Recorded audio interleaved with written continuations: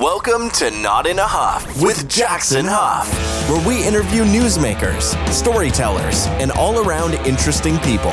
Sit back, relax, unless you're driving, and enjoy the show. Here's Jackson. Hello.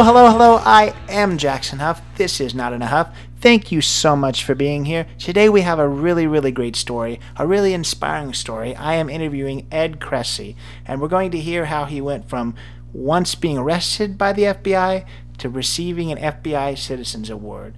And we're going to hear, obviously, from one side of it to the other. And, it's a story of redemption. It's a story of drug addiction and addiction as a whole, and how he recovered and how he overcame that and how he's now inspiring others.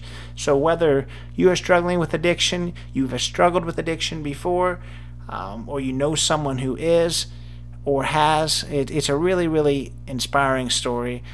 He's going to tell you about his experience. It's not necessarily like anyone else's, but at least you're going to hear his experience, some advice that he gives to others struggling, or advice he gives to people who are trying their best to help someone who is struggling. It's a really great interview. It's a really powerful interview. It was really inspiring to hear his story and how he overcame. So I hope that you will enjoy listening to this, and you will learn something just like I did. So without further ado, here is my interview with Ed Cressy. All right, I'm here today with Ed Cressy. Ed, thanks so much for joining us. How are you? I'm great, Jackson. Thank you so much for the opportunity to be here. Absolutely. Well, I think the attention-grabbing headline, you were once arrested by the FBI and then went and got a community service award from the FBI, which is a really interesting story, I'm sure. So if you would, let's just kind of start with the beginning, how your childhood, your growing up, and what led you to, I guess, the first part of that statement. Yeah, Jackson, my childhood was idyllic in many ways. I grew up in the woods of beautiful central Massachusetts. Great people living here, a wonderful area for a kid to grow up, until a kid like me anyway, turns, 13 or so, and then the idyllic country setting turns into extreme restlessness, boredom. It didn't help that I was just a weird kid growing up. I was never good at sports. I was very uncoordinated. Reading always held much greater allure than sports or athletics or social interactions. Escapes into worlds of fantasy were always far more attractive than the immediate realities. I was very sensitive, would cry easily when the teachers yelled or the bus driver pulled over, when the other school kids got too rowdy on the school bus. So where I went to high school, as you might imagine, reading, crying, and being uncoordinated, that was not exactly a campaign platform upon which you might run for class president, is how I like to put it. The first thing I ever felt good at, well, there were two things really I felt good at. One was writing. I remember there were a couple of times when the teacher in English class would read aloud a story I had written, or would call me to the front of the class to read aloud something that I had created. Those couple of times were the first times I remember feeling good about myself, in that I could bring value to the world around me. I remember one of the kids who would bully me out on the playground came up, and instead of punching me like he might otherwise do, he clapped me on the shoulder, congratulating me because he had liked my story. Writing was one of the first things I felt good at. That's where I developed the dream to become a writer, to publish a book. That dream developed very early on. Unfortunately, at age 14, I found what appeared to be a quicker, easier path to developing those feelings of self-worth and the positive interactions with my peers. That quicker, easier way, drinking. At age 14, I got drunk for the first time. I was in a wedding reception. I was part of I wasn't part of the reception itself, but I was a guest at my aunt and uncle's wedding in the beautiful town, the beautiful city of Brooklyn, New York. I was in a new place out of the woods of Massachusetts in the big city, surrounded by these exotic people who were my relatives, but to me they were exotic because I hadn't met them before. I was just being exposed to all new things. As part of that, I was exposed to a bottle of champagne and a porno movie.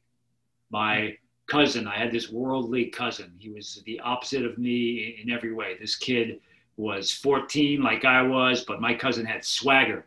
You know, he was like a mini Don Johnson from Miami Vice with a Brooklyn accent. Whereas in that wedding reception, I really didn't feel like I fit in with my family. People were laughing at jokes I didn't understand, and I just didn't fit in. But when I had that bottle of champagne and watching that porno movie with my cousin and his friend at an upstairs apartment, to this day, I still remember the plot line of that porno movie. And you can make your own joke about porno movies and plot lines, you know. I still remember I remember remarks that my cousin's friend said, you know, I don't really remember anything I talked about with my other family members at the wedding reception itself, but drinking that purloin champagne, watching that porno movie, I felt like I was finally, or one of the first times I finally felt accepted. It was a similar feeling as when I read the story aloud in my English class. From there at age 16, I took a summer in San Francisco. I spent the summer in San Francisco. My uncle took me in. I lived with his family, became a very, very heavy drinker. Almost every night of the week was at it with the Royal Gate vodka, the cigarettes in a park or somewhere outdoors, just feeling like I was part of the world around me in a way that I never had. I learned how to lift weights that same summer, so I developed confidence in myself. And for your audience, when we look at addiction, at least the way I was taught, what we like to do is examine the root causes. Because when it comes to addiction, putting aside the addictive behavior is only the first step. We need to think about, or what your suggestion is, if you're thinking about addiction, your own or someone you love, is to think about the recovery process. Ceasing addictive behavior is a necessary step for many of us, yet it's only the first step, or one of the first steps along the path of recovery. The point is, when we examine the root causes, for me, for example, I look back and see that the drinking I was doing, which led to heavy cocaine use, which eventually led to methamphetamine and my complete downfall. I look at those root causes and I see, you know, hey, I never pursued my dream of being a writer.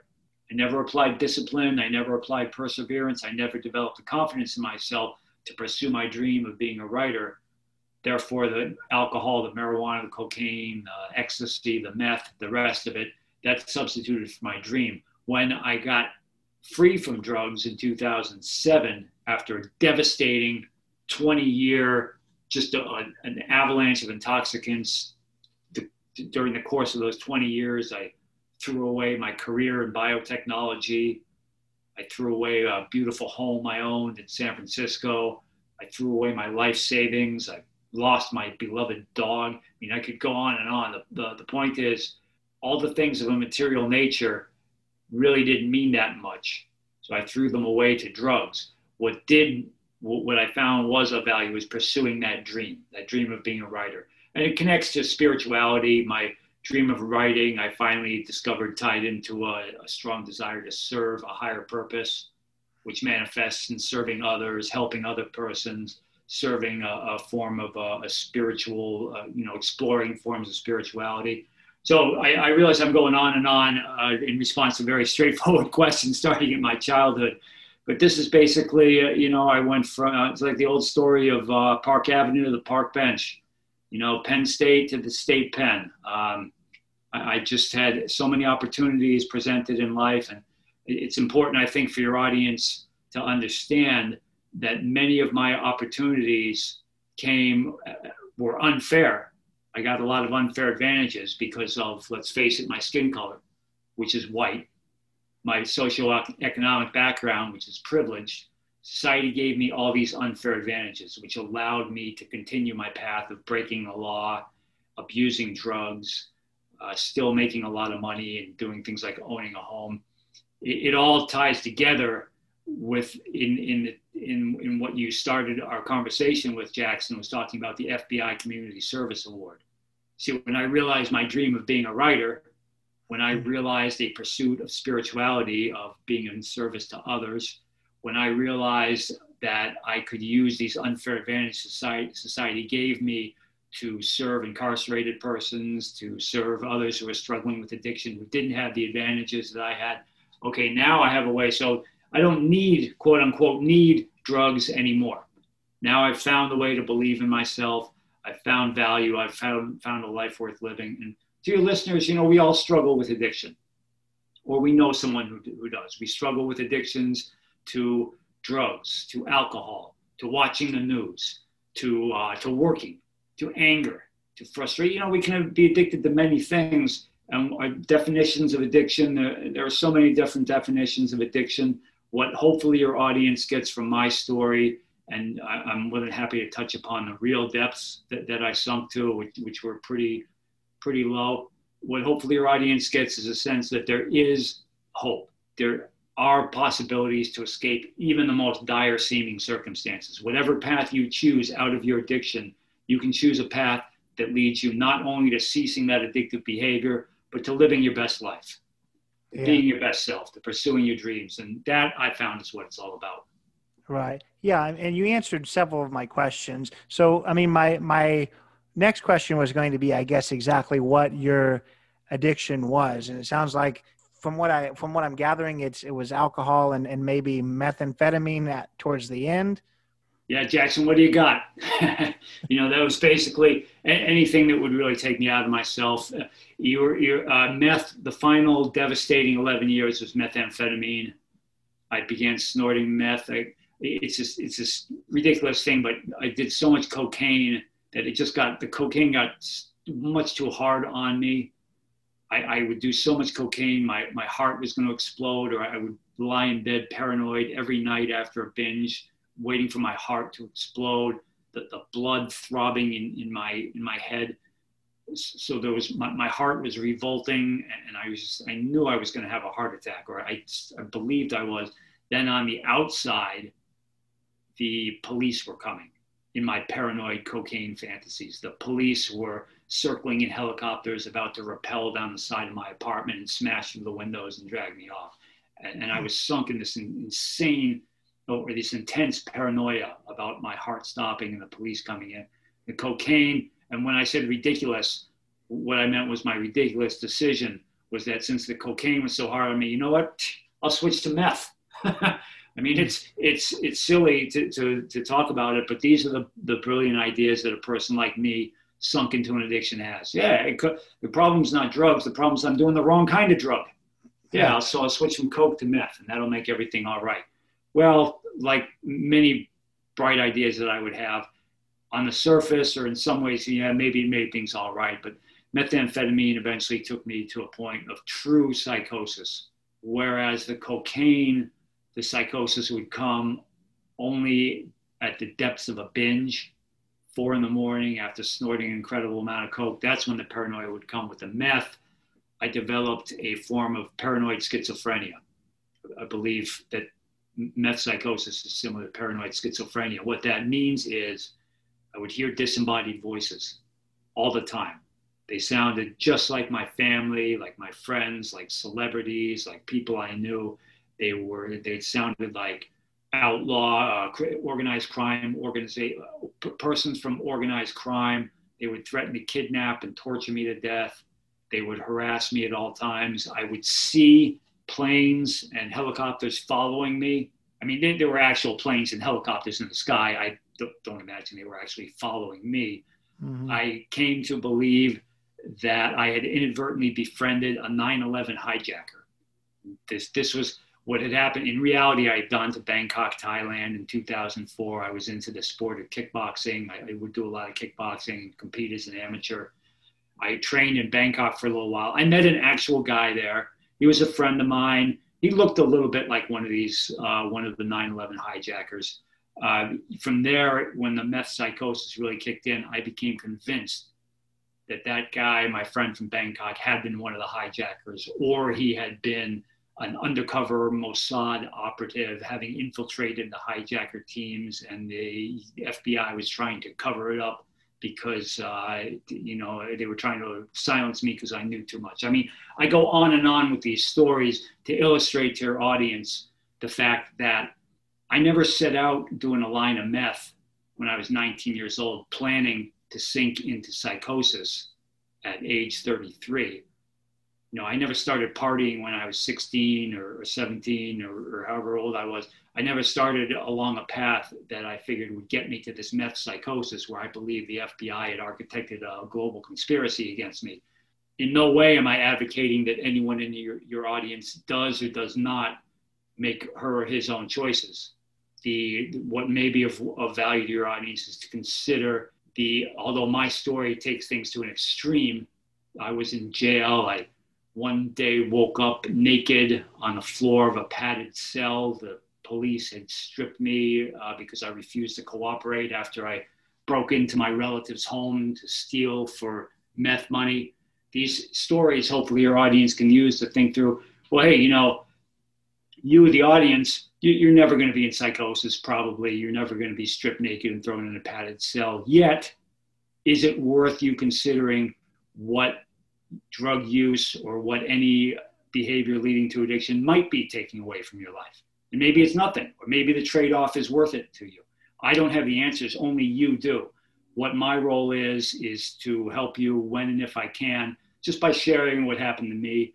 Maybe something of my story resonates with you. If not, at least you have the story of Ed Cressy to discard in favor of what does make more sense to you. Yeah. So obviously when people are really deep in the depths of their addiction, I'm sure the outside world and friends and family, doesn't necessarily matter. And all that matters is to get to that next high. But where was your friends and family? Were they supportive, or had you kind of just written them off and kind of made it really difficult? Because I do know it's very difficult for families that are struggling with someone, else in the family with addiction. Yeah, it's often just as hard, if not harder, on the family than it is on the addicted person. For me, when I was in my addiction, at least I had the addiction to escape to. At least I had the meth to tamp down the pain. My family didn't have that. So I imagine it was just as hard on my family, if not harder than it was on me, because of my poor choices and my bad decisions.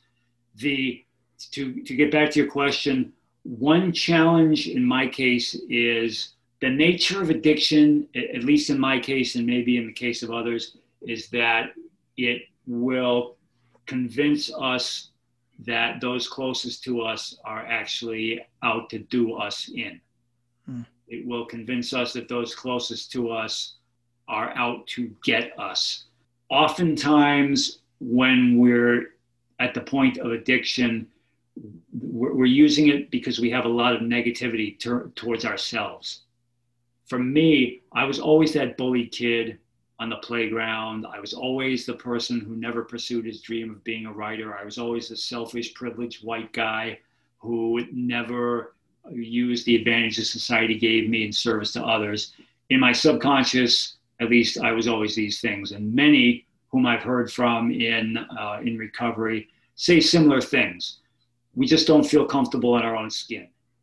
We feel like everybody else has been given an instruction book to life, but we weren't. We harbor resentments. And the resentments are oftentimes they're about ourselves, and we project them to the world around us. So for your audience, if my heart goes out to you, if someone you love is struggling with addiction, one of the challenges is the person may very well blame you because of the nature of addiction. The resentments that your family member has about herself or himself are projected to you. Another thing to remember, this is something I didn't realize until I was in recovery for a while. Imagine if my heart wasn't working properly. Let's say, a valve in my heart wasn't working the way it should. I approached my family and said, "Hey, could you perform open heart surgery on me and fix my heart valve?" My family would want to help me. They honestly would. But if my family tried to perform surgery on me, it would do me serious harm and them serious harm. It's an extreme example, but addiction in some ways is like that. Unless we, the addicted people, get the kind of help that is like the help the person with the heart condition needs, meaning specialized help by people who know exactly or have very strong ideas and experience with the problems. It's going to be like my family member performing heart surgery on me. It's not because they don't want to help, it's because they don't necessarily have the tools. Now, my family and what my family did ultimately, a family could pay for a heart surgeon, which is what happened when I was ready to accept help. My family paid not for a heart surgeon, but for me to go to rehab and to do other things to get on the path to recovery. So if you're a family member, keep in mind that the most obvious solution is usually the wrong solution, which means the obvious solution from your perspective as a family member and possibly from the perspective of the addicted person in your life, the obvious solution is quit doing drugs, quit drinking, quit gambling, quit the addictive behavior, and then things will be fine. Even when I was struggling with addiction, I convinced myself that was true. Hey, you know what? I'm going to stop smoking meth tomorrow. And then tomorrow or the next day, things will be fine. When we are struggling with addiction, when we quit drugs, it makes things worse, not better, at least initially. Because going back earlier, we were talking about the root causes. Drugs and other addictive behaviors are ways to address root causes. Drugs for an addicted person are usually not our problem. Drugs are our attempt at a solution. And the same may very well be true for other addictive behaviors. Our problem is not excess social media. Our problem is not workaholism. Our problem is not watching too much of the television news. These things are our solutions. Our problem is often addressed by looking at the root causes. So, for me, drugs, they dulled the pain. I didn't have to think about I was never a writer. I didn't have to think about I never achieved my dreams. All of a sudden, I'm surrounded. There are FBI helicopters and FBI conspiracies in my family. I'm the most important person in the world in my methamphetamine delusions. So my dream of having been a writer and actually doing something in reality that was important, quote unquote important, meaning pursue my dream of bringing something. Well, now I don't have to do that because in my meth psychosis, I'm saving the world from the forces of some government evil conspiracy that I'd invented in my delusions, in my psychosis. So the point is, recall or keep in mind, your suggestion is, if you're a supporter, if you're a family member and someone struggling with addiction, remember the addiction, the addictive behavior is often not the problem. It's the attempt at a solution. When we quit the addictive behavior, we need a better solution. And what that better solution is, that's usually what we find, or at least what we see through the process of recovery. Gotcha. Yeah, that makes a lot of sense. So if you would tell us, I think you've already touched on it, and it's such a big part of your story later on once you did find that recovery. Tell us a little bit more about, how the FBI played a role in your life as an addict and maybe some of that paranoia. Yeah, well, first of all, I would like to say I'm so grateful to the FBI and to so many women and men in law enforcement who helped me. Out of all the help I received to turn my life around, some of the most meaningful came from our sisters and brothers who are or were incarcerated, and some of the most meaningful came from women and men who are in law enforcement. So it's a paradox, but it's true. I'm very grateful to the FBI for giving me that second chance. It came about thanks in large part to the FBI being willing to consider giving someone like me who served time a second chance. It's ironic because, or maybe irony is not the right word, that what I discovered is just because you're done with drugs doesn't necessarily mean drugs are done with you. Mm-hmm. Ties into the theme we were talking about earlier about quitting the addictive behavior is only one step. All right. The psychosis, the schizophrenia-like condition, the paranoia, that didn't stop when I put away the glass pipe in 2007. From 2007 onward, I continued to hear these disembodied voices. I continued to believe that the FBI was steps away from smashing down my door and dragging me to some prison cell buried under a mile of rock under a mountain somewhere, setting me up to take the fall for a 9/11. I continued to believe these things for years and years and years. I continued to see planes following me. I would see pictures of myself in the Sports Illustrated swimsuit issue, like doctored pictures of me. I would see in magazines and on the internet, in textbooks even.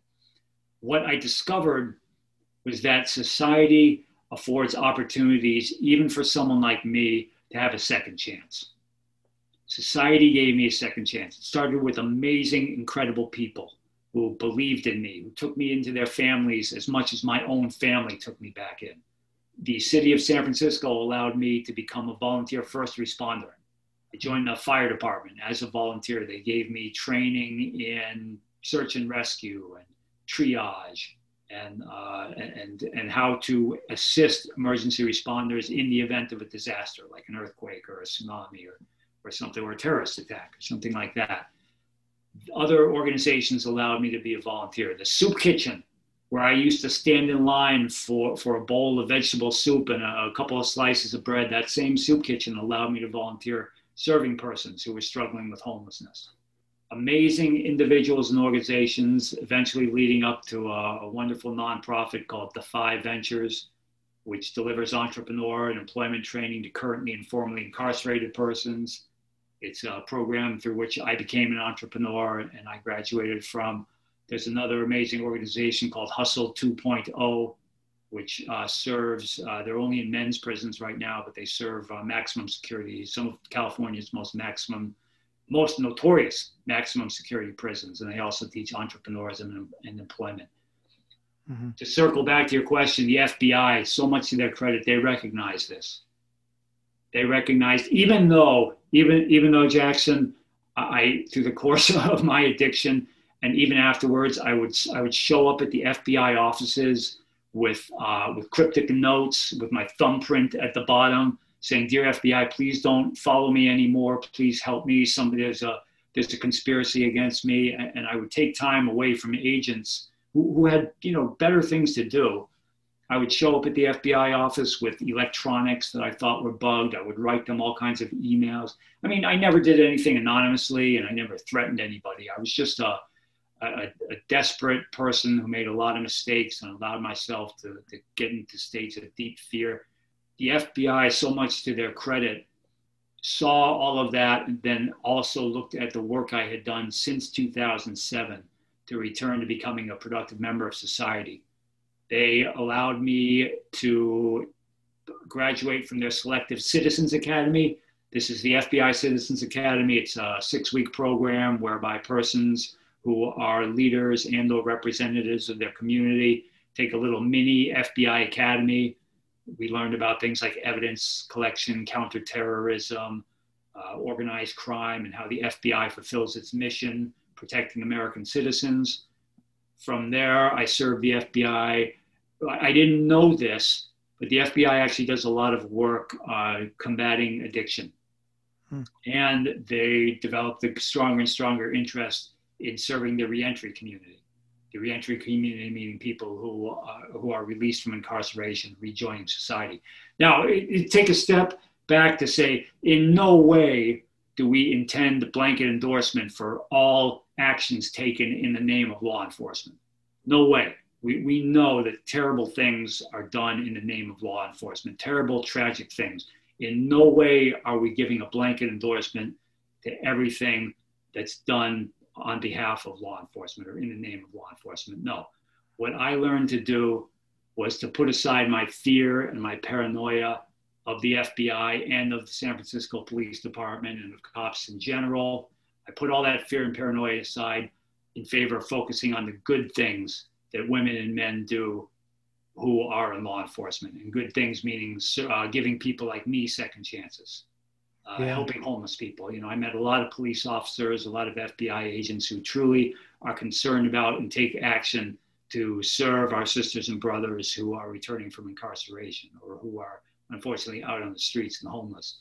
The point is, the most unlikely person, me, to ever become an advocate for the FBI is now an advocate for the FBI. The least likely person to form bridges of trust and understanding between law enforcement and our sisters and brothers who are released from incarceration or who are incarcerated. The least likely person to do this kind of work, me, is doing it, or one of the least likely people. If I can do these things, then others can too. If I can come from a point of hearing disembodied voices claiming to be FBI Director Robert Mueller and how he's going to come and kidnap me with a helicopter, if I can come from that point to shaking hands with the current FBI Director, Christopher Wray, being handed a Community Service Award, others can do it too. I'm not saying go out and advocate all things FBI now and forever. No. The FBI, like all of us, needs to improve. What I've learned to do is to focus on the good, where I can contribute to my communities, and that was recognized by law enforcement, and I'm very grateful. Absolutely, yeah. I mean, and I know that the recovery and things like that is a lifelong process. So I guess, obviously we've talked a lot about your recovery and the paranoid voices that you had heard in the past. So, I mean, I'm interested to hear exactly where you are now in your recovery and in that paranoia as well.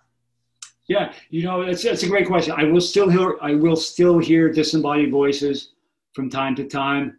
I will use them as a no longer, it's like Winston Churchill said. A pessimist sees the difficulty in every opportunity. An optimist sees the opportunity in every difficulty, right? So although I experience disembodied voices, which to many would be a stigma, I've chosen to use it as a way of inspiring others the way so many others have inspired me. We need to look no further than pages of the Diary of Anne Frank, or The Long Walk to Freedom by Nelson Mandela, or Martin Luther King's autobiography, or the works of any, and I don't, by no means do I mean to compare myself to any of them. What I'm saying is, in some small way, if I can inspire others via having overcome my challenges, the way great people like Anne Frank and Nelson Mandela and Martin Luther King and others inspired me, then my disembodied voices are a great opportunity to do that. I'll still entertain beliefs about government interest in my life. It's like having a very active imagination, which I've always had, kind of pushed a little bit beyond that. So to me, each day is a wonderful challenge to overcome obstacles, to attach whatever meaning I want to obstacles. It's not so much what happens to us in life that matters. What matters is the meaning we choose to attach to it. We can look at things as there's a saying, I forget who said it exactly, but the most important skill in life is to be able to look at any obstacle as an enjoyable challenge. Yeah, that's what I've learned to do. So disembodied voices, I could say it's a stigma. It makes me some freak. It makes me, the government really is after. I could say these things and not. I know that there are people and their caregivers who struggle with mental health challenges far beyond what I struggle with or what I have struggled with.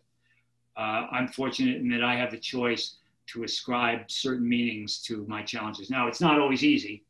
And in the past years, I've struggled a great deal with depression. I have not gotten out of bed every day singing and saying, it's another day to see life as a beautiful, but I struggle.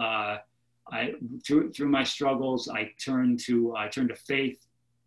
I turn to belief in some higher purpose. I turn to spirituality. I chose never to take psychiatric medication. That's just me. Nothing, not saying what's right or wrong for anybody else.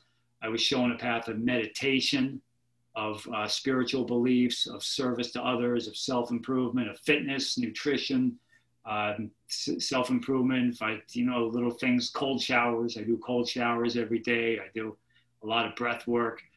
I've been shown a path of daily practices, intermittent fasting. I fast every day. These little things create a foundation that allow me to turn my thoughts away from I'm some freak with disembodied voices and entertaining government. That, now I'm not that. I can still hear the voices and entertain these beliefs, but the meaning I choose to them can be, hey, I can do something to inspire others in some small way, the way Nelson Mandela inspired me. And all of that allows me to find myself in places like Pelican Bay Maximum Security Prison as a volunteer, coaching our brothers who are incarcerated there in how to turn their lives around. And our brothers in Pelican Bay State Prison, many of them, probably most, if not all of them, were never given the opportunities that I was given in life. My choice to ascribe certain meanings to my circumstances allows me to be in places like the FBI headquarters, shaking hands with Director Christopher Wray. Such a great honor. And 13 years ago, man, Jackson, you and you would want nothing to do with me, much less the director of the FBI, But by that, I mean, I was in no position to be of value to really anyone except, maybe the guy looking to get my last $20 for a methamphetamine deal or something like that. So, our thoughts have power, from Buddha to Shakespeare to Oprah and everywhere in between. The successful people have said it. What we think is what we become. Right. No, what we think is what we become. I agree. Yeah. And I've talked to several people who struggled with mental health issues, not necessarily drug addiction, but mental health issues. And, what you said really strikes me as the same thing that they were saying about the best way to manage the mental health issues, not necessarily cure it, because that's not going to happen, but to manage mental health issues is to create routine, create, the reason why you're getting up, create, the way you're going to get through these things. So, it was a really good conversation. But I want to move forward to what you were talking about just a little bit ago. And that was your prison ministry and the things that you've done through the prison. So if you would kind of tell us just a little bit about, your work within prison, the prison system. Yeah, one thing, so I started with a group called Toastmasters, which for those who don't know is dedicated to public speaking and leadership. Toastmasters was one of the first places I felt comfortable to talk about my history of drug addiction, because the people in Toastmasters were so supportive of me. As I started to be forthcoming outside of the 12-step program, outside of the recovery community, of sharing my story, someone in Toastmasters introduced me to a person who worked in criminal justice reform. That person introduced me to Defy Ventures, the nonprofit I mentioned. And what Defy does is they take business executives and partner them with persons who are or were incarcerated. Defy has incredible support from companies like Google, LinkedIn, amazing tech firms, and many other firms and individuals in the Bay Area and nationwide. What we find is that incarcerated persons and tech executives, they want to interact. The tech executives want to help and be helped by incarcerated persons, and incarcerated persons want the access to tech executives. What they don't always have is that common language.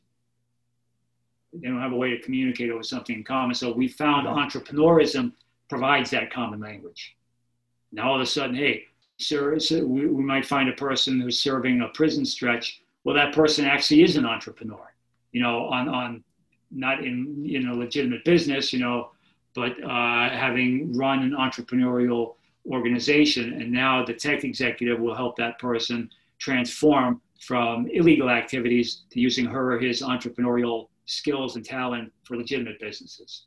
And it helps society too, because when it comes to employment, oftentimes employers, we've found, will look at a person's history as a predictor of future performance at work, whereas customers of an entrepreneur, they really mostly care about who the person is today. Right. So in many ways, entrepreneurism makes more sense to persons with criminal histories. And entrepreneurism gives persons with criminal histories the skills to perform in employment roles if they so choose. I got into Defy Ventures, and from there, another organization. We will go in. I've spent a few weekends in Pelican Bay, a couple of weekends in Pelican Bay State Prison, a couple in a place called High Desert State Prison, both maximum security, both to be incarcerated in Pelican Bay. You almost certainly are convicted of violent crime, murder in many cases. You're almost certainly gang affiliated. You've come up through the street gangs that most of us have heard of. In Pelican Bay, the men I've worked with, it's a men's prison, have served, a lot of them have served in solitary confinement, 30 years. 30 years, one guy served in solitary confinement. So these are men whom have persevered and transformed through some incredibly challenging circumstances. Like we were saying about not giving a blanket endorsement to all things law enforcement, I don't mean to say that everyone who's incarcerated falls into the category of the persons I work with. The persons I work with are a percentage whom self-select as having applied themselves very hard to doing the work to become legitimate employees, legitimate business owners, contributing members of society. But the ones I've worked with, I'm convinced the women and men I've worked with in jails and prison, had they been given the same opportunities as me, many of them would have turned out fine. Would have turned out fine. Better than, look what happened to me. I let my life degrade into methamphetamine addiction. Whereas when I was a little kid, when I walked out my front door on a summer eve, I could walk a quarter mile down the road to a beautiful swimming hole through the incredible pristine woods. I could go sledding in the wintertime down the hill in the vast snowy field behind my home. The women and men I worked with in prison, when they opened their front doors when they were kids, they would find things like a neighbor bleeding to death from a stab wound on the front porch. Instead of walking to a swimming hole, the men and women I've worked with in jails and prison, they would walk to the street corner and be surrounded by the street gang, given the option of either joining the gang or being stomped by the gang. By no means does this excuse the crimes that they were convicted of. By no means does this suggest that the victims of their crimes were not victimized. By no means does this condone criminal activities, such as the criminal activities I partook in when I was struggling with addiction. What we try to do in organizations like, what we do accomplish in organizations like the 5 Ventures and Hustle 2.0 is extend a second chance. America, the land of second chances. We make that real, the 5 Ventures and Hustle 2.0. And what we found and what my story illustrates is that second chances, they benefit the receiver, someone like me, but second chances also benefit the giver, society, just as much, if not more. Absolutely. Absolutely. So, I mean, I'm sure you've gotten plenty of congratulations, but you talked all about, wanting to be a writer. So you've done that now. So congratulations with that for sure. That's awesome. So obviously, we never know exactly what the future holds, but we've talked a lot about your past. So if you would just tell us what life looks like now for Ed Cressy. Now I'm looking to use my book to help as many people as possible overcome addictions in their lives, to overcome mental health challenges, and to recover. Like we were saying before, overcoming the challenge is one step. It's a necessary step. What we want to look to do is become our best selves, is to contribute our fullest to our communities, to our families, to our society, is to become happier, to become more and more productive members of society, or whatever path we choose. These were the paths for me. They may apply to you in some regard, or your path might be different. Whatever your path is, we want to leave addiction behind us and get to where we ultimately want to get to. We don't want to just be a sober person. Most of us, maybe some of us do, but I think a lot of us, we don't want to just be free from our addiction. We want to be our best selves. We want to help others. We want to contribute. We want to make the world a better place in some way, small or great, or at least we want to make our household a better place, or our relationship a better relationship, or our body a healthier body, whatever we want to do. That's what my book is inspiring you to do. That's what my work inspires you to do. So readers get a story, ultimately, in my book, that despite incredibly challenging circumstances, recovery and triumph are possible.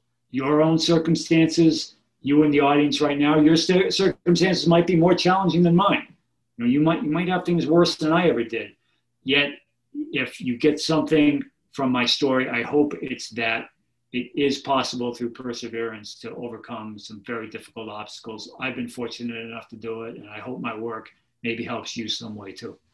Yeah, that's powerful words for sure. I don't want to take up too much more of your time. If you would, tell us how we can find that book and how we can connect further with you.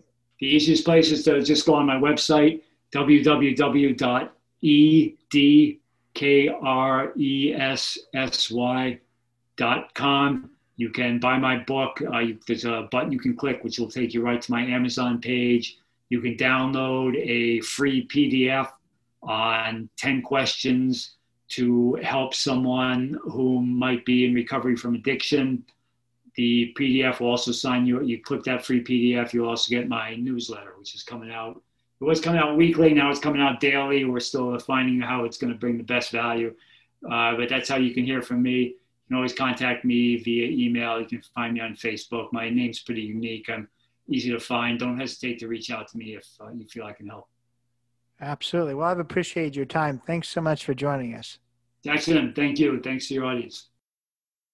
And that was Ed Cressy. I hope you learned something from that story. Thought it was a really powerful one. You know, a story of redemption from where he started in the depths of his addiction to where he finished in inspiring others.